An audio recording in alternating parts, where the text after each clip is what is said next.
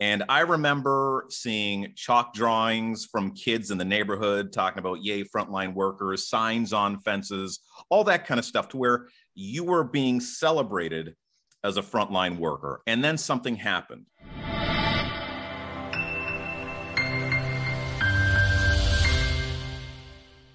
Hey, how you doing? J-Man here, and thank you for having it locked to another episode of the Launchpad podcast. And I'm so happy that you're here, and I'm so happy that Carla is here as well. And this has been months in the making, and I'm going to tell you why. Carla is a nurse, and she was fired because of mandates. And I wanted to make sure that when we had this conversation, she was feeling very comfortable about where she is sitting with that decision, and kind of go through all the motions to where we can have a really good conversation. So Carla, number one, thank you for being here. Thanks for having me. I'm happy to be here. Great. And this is going to be mind-blowing for me because I know there's so much that I've learned from talking with you before we did this podcast. So I'm really excited to see what comes out of it now. Now, we were talking about frontline workers, how important they were when the pandemic started, and still to this day. And I remember seeing chalk drawings from kids in the neighborhood talking about, yay, frontline workers, signs on fences, all that kind of stuff, to where you were being celebrated as a frontline worker. And then something happened. Vaccines were introduced, and then they were mandated. Some people took part, some people didn't. The people that didn't got fired, and that would be you. And so my first question would be, what does it feel like to go from being a celebrated hero to kind of being a zero and being on people's hit list at that? Yeah, it's been quite a journey. I mean, when, in the thick of it in round one, like in 2019, you were right. People were banging pots. They were, leaving us little stones. All the local restaurants were bringing us lunch. I mean, we'd never been treated so well as nurses. So it was nice because, there's just been so many times within the sisterhood of nursing where we have felt kind of undervalued. So that kind of, I don't know, that moment of fame, that moment of appreciation, it felt pretty good. And it made the job a lot easier. We felt like we were doing something meaningful beyond just our patients.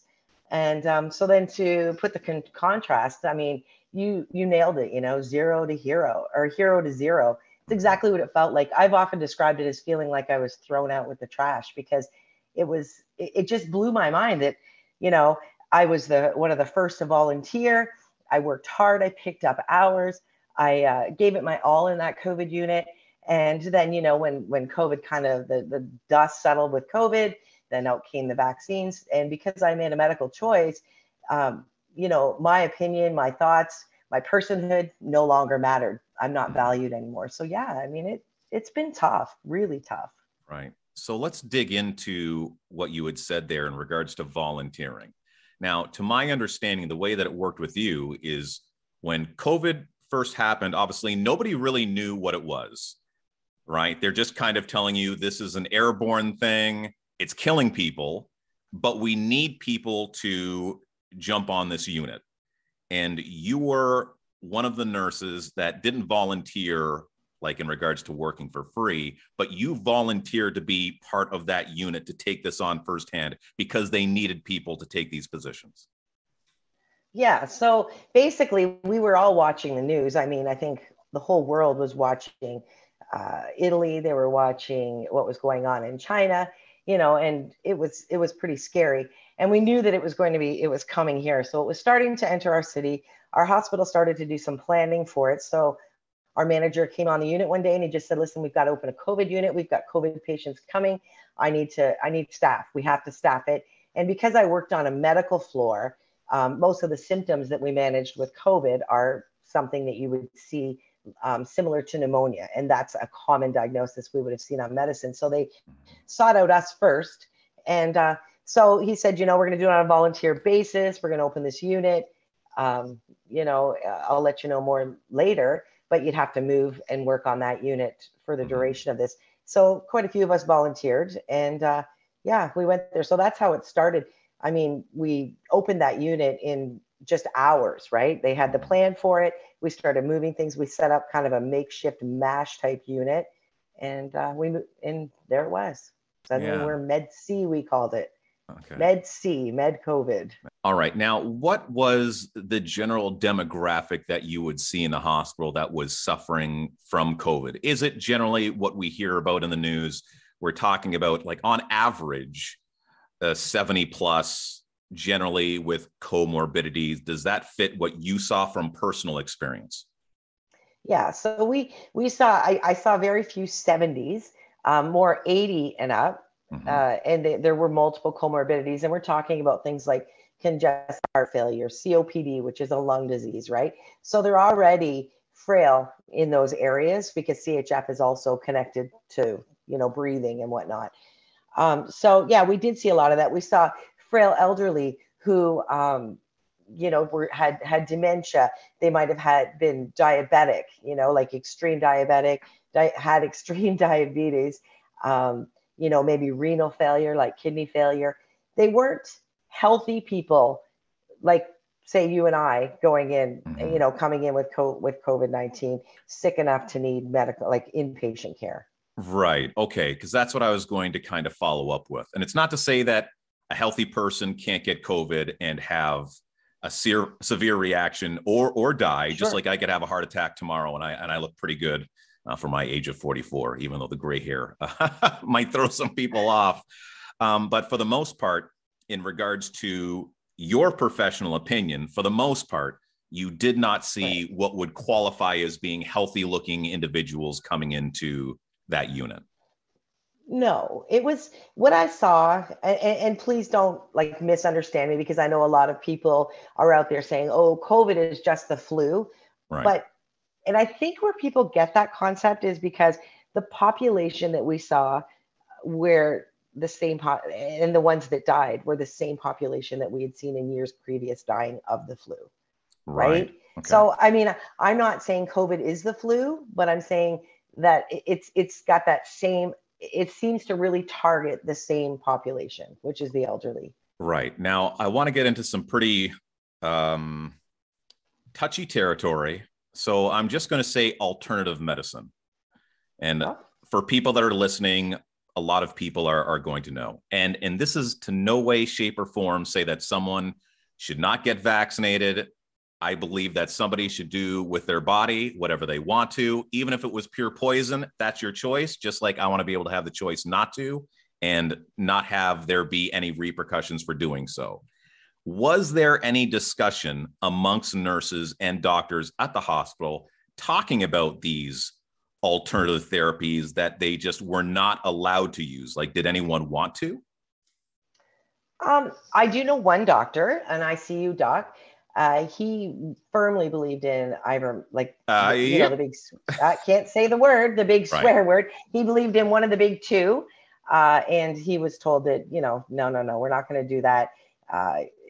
Just with everything that was going on with the WHO and everybody saying, no, public health was saying no. I did. I can't say that I really heard doctors talk about alternative ways, being proactive. I mean, one alternative thing we did to treat them that wasn't medical was we had them laying face down prone. We would do different types of interventions that didn't necessarily mean medications when they were sick. But as far as prevention, no, there's never really been a talk about any prevention. Which is a big part of the problem. If we could find a way to prevent this, then they wouldn't even have to end up in the hospital. So early on, obviously, no one's talking about these other things that might be available that could help reduce symptoms, et cetera. But at one point it did happen, and we're hearing a lot of it right now. A lot of doctors that have been on talk shows and stuff like that have been talking. They've been getting banned. So were you hearing a lot about this stuff while you were a nurse, or did you really start to come into hearing about these other medicines once you left? Like, were you not scratching your head at any point where doctors and nurses kind of looking at one another saying, like, man, like, I think there might be why are we not at least exploring this other area? Yeah, like I think there were a few doctors. I mean, in the beginning, remember, it's a virus that no one knew anything about. Right. They had no clue how to treat it. They didn't know anything. And most doctors were quite honest about that. They just said, like, we don't know what we're dealing with, right? So we were kind of managing symptoms. I did see a lot of medication changes, so I could see that they were seeking other ways. And I would say there was a handful of doctors that definitely wanted to implement these, alternative medications. And others just kind of went with the flow. They used mostly oxygen. There were some like, oxygen, obviously they would all have to use that if someone's oxygen saturations were dropping. But yeah, there was just a handful. For the most part, I feel like the doctors just went along with whatever was coming from above them. Right, just the status quo. Yeah. Now, when mandates were coming up, there was a bunch of nurses. I actually wanted to talk about this right off the top. But you were one of 300 plus nurses, doctors, etc., frontline workers that were ready to walk out and not comply with mandates. When did that group get formed? Okay, well, so back in the summertime, I think it was late summer, early fall, was when our first mandate came out, right? We knew about the vaccine. They had talked about it. We had these things called huddles around the hospital, and our chief of staff came around and started talking as early as January of last year about the vaccine. And so we had already, through these question things, many of us had made our decision of whether or not we were going to become vaccinated. So and I don't think they had the uptake they wanted. So in the late summer, early fall, they came out with a mandate saying, you know what, we now require everyone to have, to be vaccinated with COVID-19. And so they said, what we would like you to do, we need you to disclose your vaccination status. So we had a bunch of choices. You can either say, yeah, I'm double vaxxed. Yeah, I have a single, I'm getting one, yada, yada, yada, all the way down to, and I'm not getting vaccinated. So we had to disclose our vaccination status, which was already a thing that a lot of us were like, wait a minute, this is my private medical information. But either way, we had to do it. And if you didn't say that you were double vaccinated or that you were going to be, that you had one dose and were getting a second, you had to rapid test. So we thought, okay, so this is all right, because they didn't say that we were going to be terminated.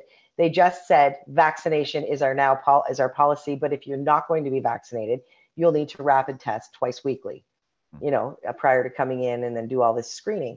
So a lot of us, that's not okay with us. I mean, we didn't mind doing the rapid testing to come to work. At that time, I think we kind of felt like we still had a choice, right? So there were over 300 of us that had decided that we were going to go that route. And then 3 weeks later, maybe 4, out came the mandate of vaccinate or terminate. Right. Pull the plug on these rapid tests. So at that time, we, it was scary to talk to people because you didn't kind of want to be known as the person who wasn't going to follow the rules. So slowly but surely, we started to find each other, and then we formed a Facebook group and tried to plan and, what are we going to do? How are we going to beat this? Yeah. And so that's what happened. And then out of that 300, how many ended up saying we're not going to comply?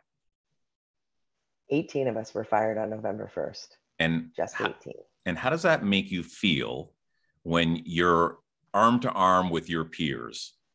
And I mean, I know that you understand that everyone's coming from a different place. Everyone would have kind of had that conversation before it happened. But what does it feel like to have so many people standing by your side and then just having the bottom drop out? Right. Well, I mean, obviously, it was a huge letdown. It was very disheartening. We had we had such an alliance formed, and many of us knew, well, at least the 18 of us knew that if all of us would have just stood it to the end, they weren't going to fire 300 nurses. The hospital isn't big enough. It only has 2,500 staff, right? So they weren't going to fire all of us. We knew that if we would stand, like you said, arm to arm. But unfortunately, the coercion became great. There was like every day we went to work, there was a reminder: you're getting fired if you don't do this. Are you going to be vaccinated? I was asked multiple times by my manager. So anyway, and like you said, for many reasons, the nurses or the staff. I mean, when I speak, I say nurses because they were the ones that I was in, Mm-hmm. that I was in closest contact with.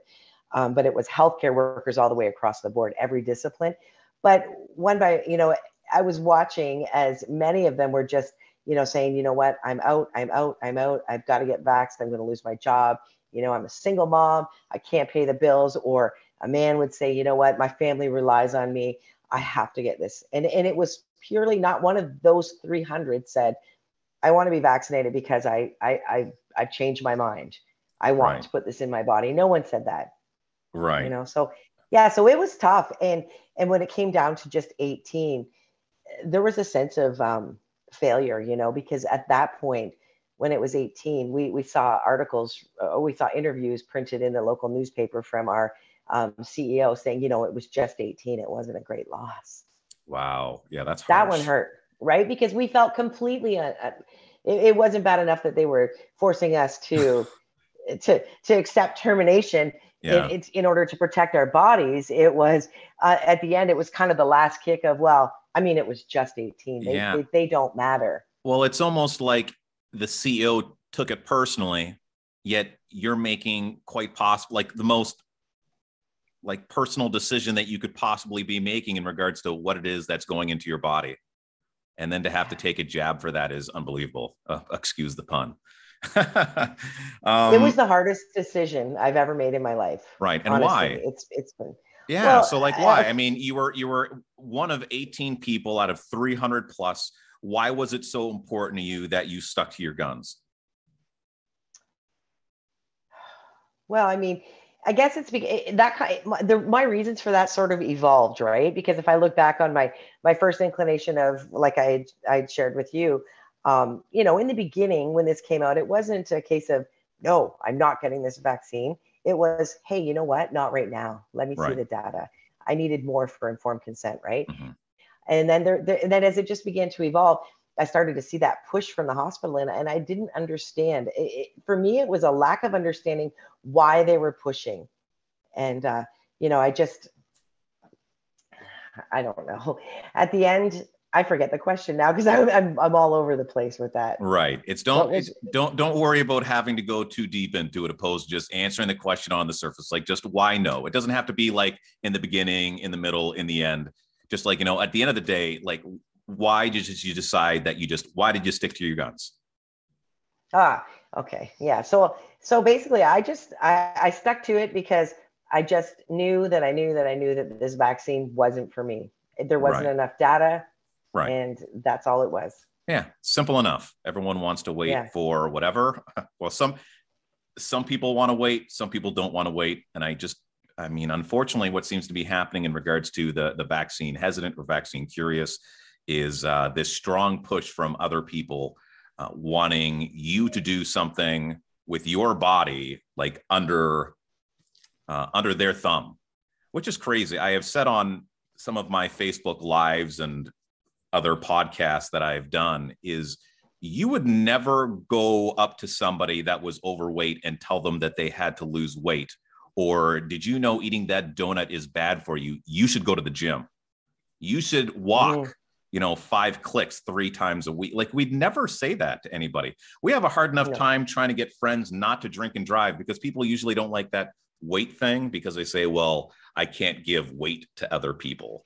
But with drinking and driving, something that is easily avoidable, that is something to where if you let a friend get into a car that's had a little bit too much to drink, they can now have a direct impact on somebody else's life that had absolutely nothing to do with that person drinking. So it's just, I understand we're trying to do the whole common good thing here, but that's why just our own autonomy and being able to make our own decisions it's so important. And everyone wanting to just be able to keep that sovereignty about themselves, I don't think is something that should be pooped on. It should be something that's celebrated. Well, I think also a big piece for myself especially, but I think I can speak for some of the others. It was a conversation that we had. It was like, the hospital decided that they were making us their patient. Like, and we weren't their patient, right? To us, we thought that we were their colleagues. So when they make us their patient, we as nurses believe that every patient has the right to refuse, and they took that from us. And I think there was a little bit of maybe rebellion too involved with us. It was like, no, you can't. We're going to uphold the standards of practice. No, we're standing together.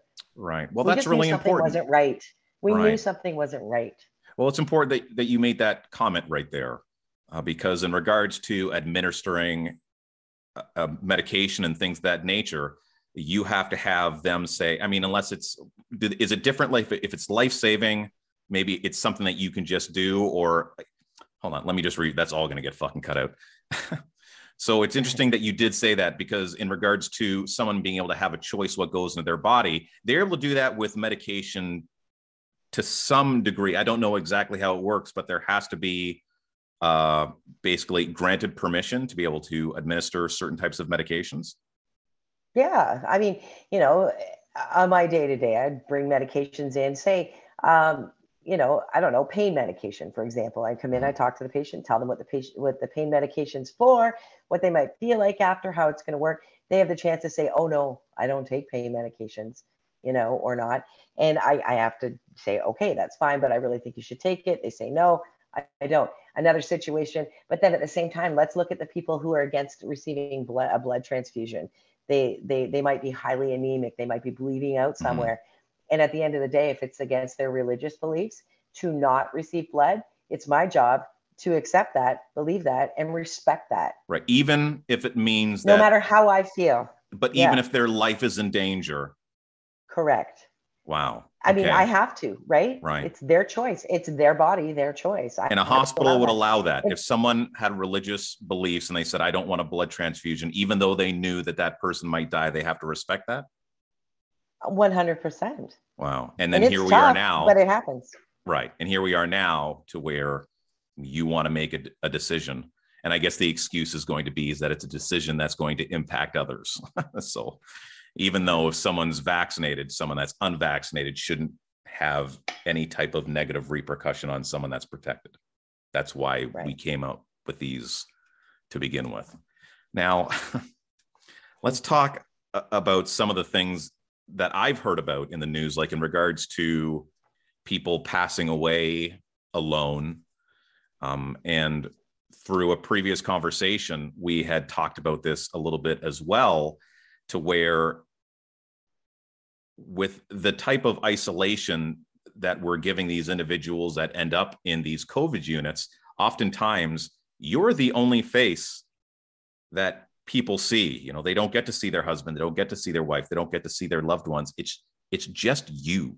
So that must be a very intimate process. What's some of the repercussions that you've seen firsthand through people having to go through this process without the people that they're used to having in place? Not to mention the people that are usually wanting to be there that maybe can't be because of the regulations. Yeah, I mean, that was terrible. Most of the time we could get ahead. We could get a sense that someone was going to die, and we'd begin to palliate them. And they started to allow one family member, to the unit. Mm-hmm. So there were some patients that did have their family, but imagine, a mother dying and she's got 5 children. Who's the most important child that gets to go? Mm-hmm. Right? To hold her mother's hand. So there was a lot of drama with that, like not drama, but there was a lot of heartache from the families with that. And there were times too that, they were dying quickly and we couldn't get people in there. And just knowing that this is what they see. This is it. They don't know me. They don't know that I'm kind. They don't know that I'm smiling, and they've got a gloved hand holding them. I mean, not holding their hand as they pass away. A lot of them had dementia. So they're already afraid as we're leaning over their bedside, and they can't see a face. You remember, a lot of these people would rely on lip reading, things like that.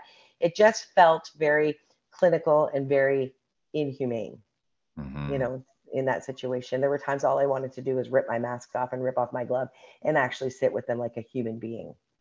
Right. And what about the families? I mean, did you hear anything in regards to maybe they're pleased? Can you just let one more person in? Or is there any way around this? Yeah. And there were many times that they said, can you just let one more in? And we did get to a point where it loosened up and there were like two, but never was it ever at the place where you'd have 5, 6 family members like there are on a normal day, right? Or Right. more at someone's bedside. Yeah, they would plead for it. You talk to these people on the phone and they're sobbing. And, this is where I was grateful if it was during the daytime because I could pass the buck off to my charge, because emotionally that was challenging, because everything in my being just wanted to say, hey, I'll tell you what, we're switching to night shift, there's no management here, come on up. I wanted to do that so Mhm. badly, knowing that I could lose my job, right? Yeah. But yeah, it was tough. And how much time were they allowed to be with their family members? Was that just as once they got in there, they could stay as long as they wanted, or Oh, for did they? sure. Yeah. Okay, thank God. Yeah, I have a friend Oh of yeah. mine whose father passed away, and this was during the most strict of regulations, to where there was nobody that was allowed in, and he had to say goodbye to his father on Zoom, There was a like lot of that with, like this, right? yeah. Yeah, there was a program, and I was grateful for this program, to be honest. At the hospital, there were people who worked maybe in physiotherapy, and when they canceled surgeries and things like that, they had an influx of physiotherapists that really Mhm. couldn't, they didn't know where to put them. So they started this program within the hospital on the COVID unit where they would go around. It was an iPad thing. They'd bring an iPad and it Right. was like a Zoom visit. So they would make sure that their family members could visit. And you're right, there were some that died, that way, where they died, their last words to their, parent or their loved one was over Zoom. And I mean, Right.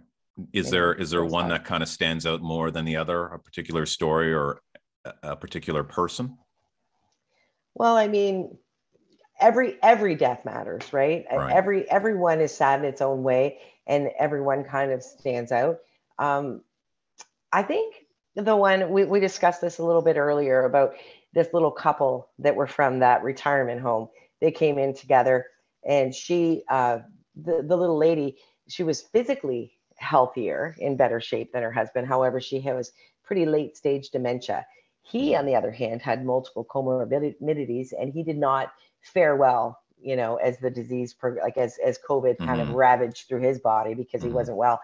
Anyway, so this little couple, my colleague who was on the shift before me, she was kind enough. We had them cohorting in the same room, and this little lady really wanted to hold her husband's hand, and so my colleague put their two beds together, their two hospital beds together, and let them hold hands, knowing that this man was dying, and just wanted this little lady to be able to, be with her husband in a normal way. So I came on shift. She showed me that, and the gentleman died on my shift, and it was the hardest thing I ever had to do. Is I had to try and explain to this lady who has dementia that her husband was gone, and that I needed her to let go of his hand and come. I mean, and we let her stay in there for hours and hours, but at the end of the day, we had to get him, ready to go to the morgue and whatnot. So Right. yeah, that one was tough, And really tough.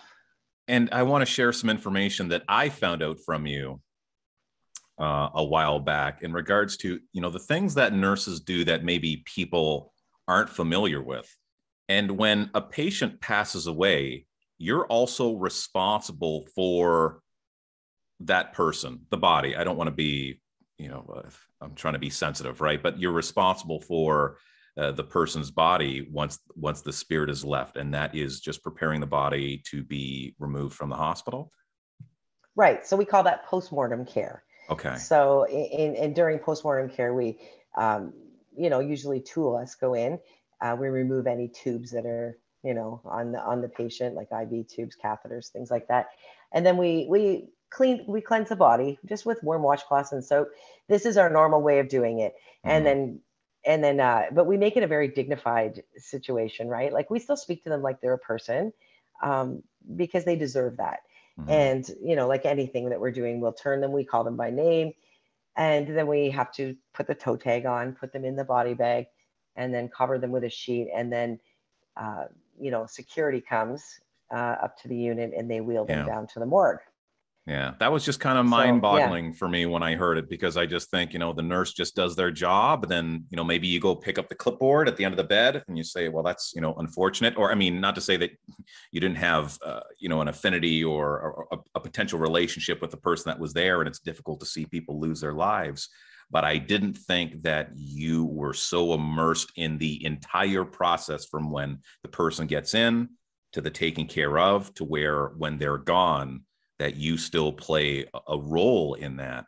And I think that's really important for people to know, like, what a Mhm. nurse actually does. And here I am, I've lived my entire life, and that's the first time that I'd even heard of that. And so again, and you probably don't hear it enough, and you probably haven't heard it lately, but that I really appreciate your service, and I appreciate everything that you've done. You sacrificed years of your life to go to school. This is something that you did a little bit later in life as well, yes? Yep, I did. And why did you want to be And a nurse? it's more of a question of, when didn't I want to be a nurse? When I was young, I always wanted to be a nurse. I just went through that whole high school phase, didn't think I was smart enough to do nursing, and probably young and wanted to party, didn't want to commit. And Mm-hmm. then it was later in life when I went, you know what, this is missing. I need to do this. And that's what I did. I checked out of life for, the time it took to go to school. And then I became just that, a nurse. It becomes Mm-hmm. part of who you are. And But what's the thanks. favorite Thanks part for of, that. no problem. And what's your favorite part of being a nurse? For me, I think it was the relational piece of it. I really enjoyed. We talk about client-centered care and forming therapeutic nurse-client relationships. So that's just a term that we use, but it's so much more than that. It is building that relationship with your patients. Mm-hmm. Just being able to go and see someone who's absolutely terrified, and being able to sit down on a chair beside them, because it didn't matter how far behind I was or how busy I was. I made sure that if someone was afraid, I was talking to them. Just being able to ease their mind, ease their fear, take away their pain if I needed to. Just Mm-hmm. be there, be someone to listen to them. I mean, that relational piece was huge for me. That was Yeah. the hardest thing to leave. Yeah. And we're firing people like you. Yeah. Yeah. It was tough.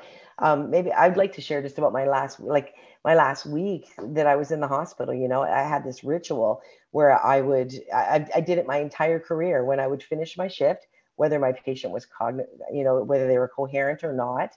At this time, I was working. By the time I got fired, I was working on the surgical unit, so my patients were usually with it, right? And I Mm-hmm. would just go around, do my last round. I would thank them for being my patient, tell them that it was such an honor and privilege to take care of them, kind of make that closure of relationship, knowing that they may be discharged. It would be on my last, especially if it was my, the last shift before my days off. And it started the last week that I was there, as I knew that November 1st was coming.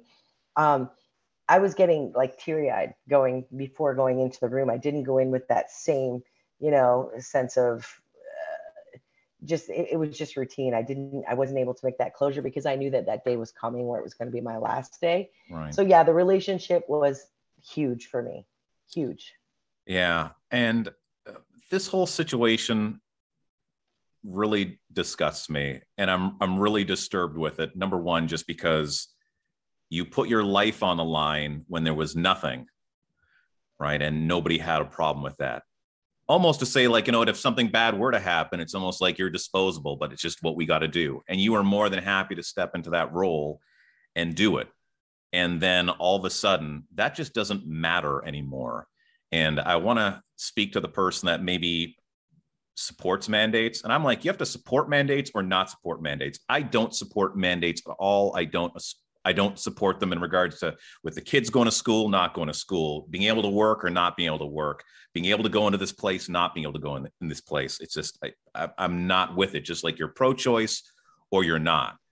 And I highly doubt anyone here that was choking on a piece of food or needed CPR or a care from a nurse when there's a chance that you're going to pass away or you're in imminent danger and you're going to say no. Like, are you vaccinated? No, you're not vaccinated. Just, leave me here with my gashing wound. Like, what are we really talking about here, to where when is it more about our belief system, like what we really believe, opposed to just what we're being told? And for people to maybe start evaluating that a little bit more is that we're all people, and we're talking about the firing of individuals that have made it their life goal to help other people. And then we repay them by calling them anti-vaxxers if they don't want to get a shot, or they don't care, or they're stupid, when in a lot of cases, they're quite possibly much more highly educated than the person throwing that out there. So I wanted to speak on your behalf, Carla, because I try not to be too, biased when I do these, but this is something that really boils my blood. And you're someone that I've gotten to know over the last couple of months, and we waited a while before we had this conversation to make sure that it was coming from a good place. And if anything, I've heard you speak of your hospital with kindness, and say that, they did go to some efforts to try to make things more comfortable for patients. You have not been vindictive. I haven't heard an angry word out of your mouth. All I've heard is a little bit of hurt from the way that you were treated, and justifiably so. And I think that this is wrong on so many levels. And I appreciate you. I appreciate frontline workers.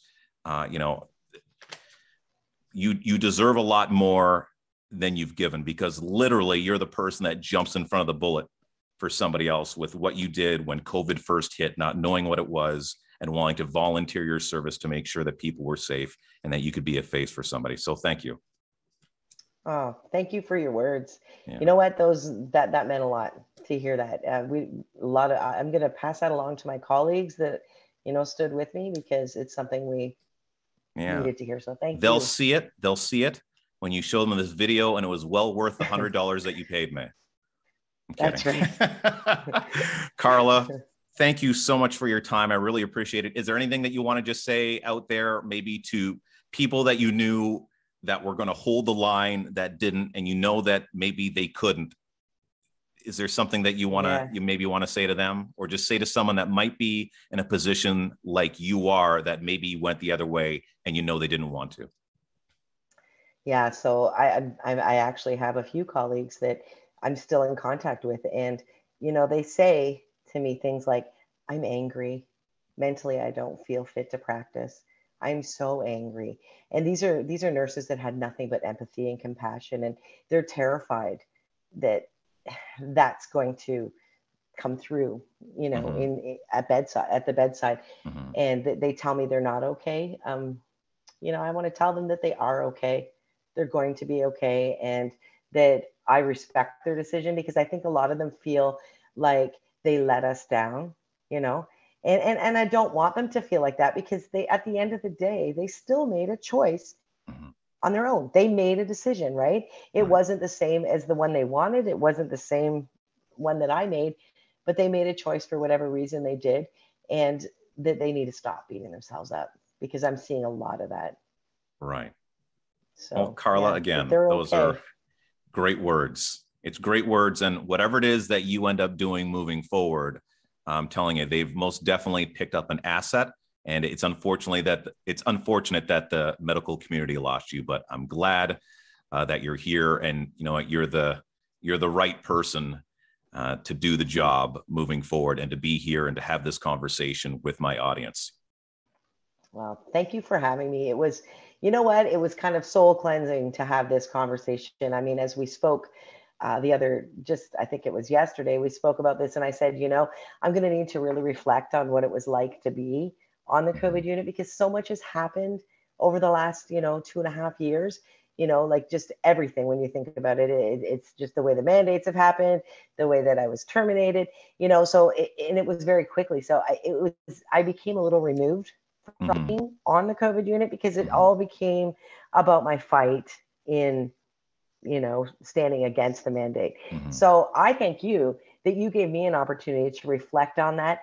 And it was wonderful, because any other time I thought about nursing, I would be very emotional and crying and feeling such a sense of loss. And to be able to have this meeting with you, this discussion, it's brought back a little bit of pride. So thank you for that. Oh, that's wicked. Well, so for Carla and myself, thank you for watching the Launchpad podcast. If you enjoyed it, please give it a like, support those frontline workers with the likes. If you enjoyed the content, please give me a subscribe. And you can also find me online with my website at thelaunchpadpodcast.com. Have some merch there. You can give my sponsors some love. I have some great affiliate stuff there for you to check out. So until next time, you take care, be well, and love simply because you can.